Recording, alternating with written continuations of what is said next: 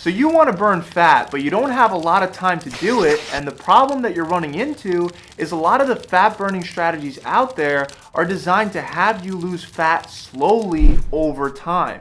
Burning fat slowly over time is by no means a bad strategy. In fact, for long-term sustainable fat loss, going slower is probably the best strategy out there. However, there are certain situations that justify a faster approach to fat loss.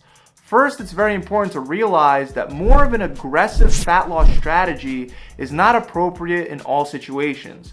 For example, if you're 120 pounds and you want to lose 10 pounds in the next week by dieting and then keep that weight off forever even after going off that diet, that's probably not realistic and it's not an appropriate circumstance for faster weight loss. So what exactly would be an appropriate situation? One example would be if you have some kind of an event that you have to look lean for and it's coming up very soon, like in 2 weeks, and you're kind of caught off guard by this event. In this example, it's important to recognize that if you diet perfectly and you get into great shape for this event, you won't be able to maintain that shape by going back to eating however you want after the event. You won't need to restrict calories as intensely as you would to lose the weight, but some form of caloric restriction would have to be in place to maintain your new weight. Another example would be if you're really heavy and you have a lot of body fat to lose. Here, you probably have plenty of stored body fat and you have enough room to kickstart your fat loss at a faster pace. Doing this can help you experience a lot of success in the beginning, which can help really motivate you to follow through and to achieve your longer term fat loss goals. Whether you have a lot of fat to lose or not as much fat to lose, burning fat at a faster rate is generally a shorter term fat loss strategy. This means that you're not going to be able to do this forever. Sure, everyone would like to burn fat at a super fast pace all the time, but due to what's required for faster fat loss, it makes it unsustainable in the long run.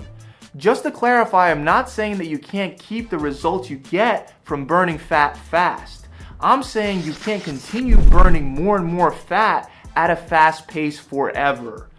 Your body prefers to get its energy from the food that you consume, and the only time that it'll really pull from fat stores is when it absolutely has to.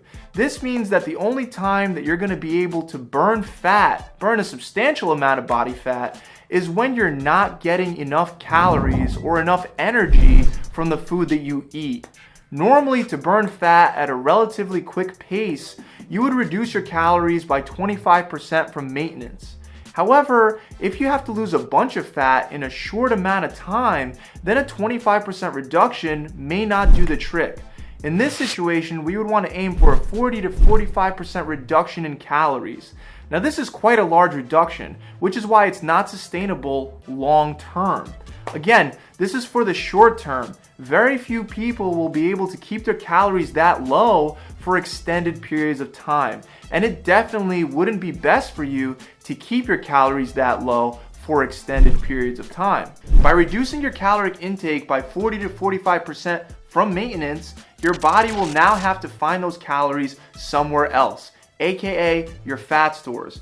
And this is the exact process that leads to faster fat loss.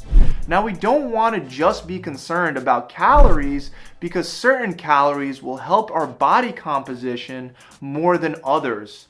For example, due to the fact that thermogenic effect of foods exists, roughly 30% of the calories you get from protein will be used to digest that protein source.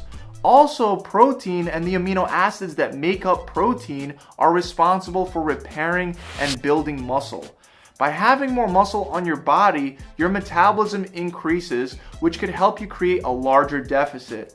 Protein is also very filling, which could help curb your food cravings, while maintaining a large calorie deficit. For these reasons and many more, we want to keep protein consumption somewhere between 30 to 40% of our total daily caloric intake.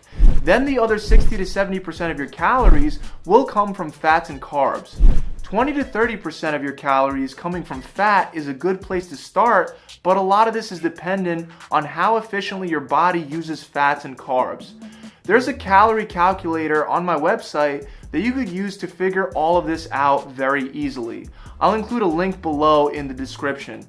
Remember, even though it's important to have the proper macronutrient split for your body to burn fat at a fast rate, the number one most important thing is to create a large enough calorie deficit, like that 40 to 45% reduction that I was just talking about. It's very hard to maintain such a large deficit, so that's why I only recommend doing this if you're planning to only do it for a very short term, like 2 weeks. And if you have a lot of weight to lose and you're not doing it for a one-time event, you can use this method to kickstart your fat loss and then go back to losing fat at a slower pace through like a 25% reduction in calories from your maintenance levels. Something that you should be concerned with whenever you cut calories drastically is muscle loss. If you lose muscle in this process, not only will your metabolism slow down, which will in turn decrease the size of your deficit, but you'll also end up looking kind of flabby. For this reason, you want to make sure that you're weight training, preferably with heavy weights, throughout this fat loss process. This will help you maintain as much muscle mass as possible while cutting down fat fast. Stick to compound lifts such as barbell squats, bench press, clean and press, military press, barbell rows, lunges, and exercises like that. Also keep in mind that meal frequency and the amount that you eat in one meal does not impact the results that you will get. So you can divide the 50 to 60% of your calories that you have left from your maintenance number however you want. You can have one meal a day with all those calories, or you could split it up into 6 meals a day, which would give you a bunch of very small meals throughout the day. Meal frequency is more of a matter of preference than anything. Guys, the last thing that I really want to drive home here is that this is a short-term strategy that is not practical for losing weight and keeping it up for a long term. To continue losing weight or to maintain your new weight, you will have to transition into a smaller deficit. After you get the quick results from having such a large deficit, don't try to maintain that 40 to 45% reduction in calories forever because it will backfire.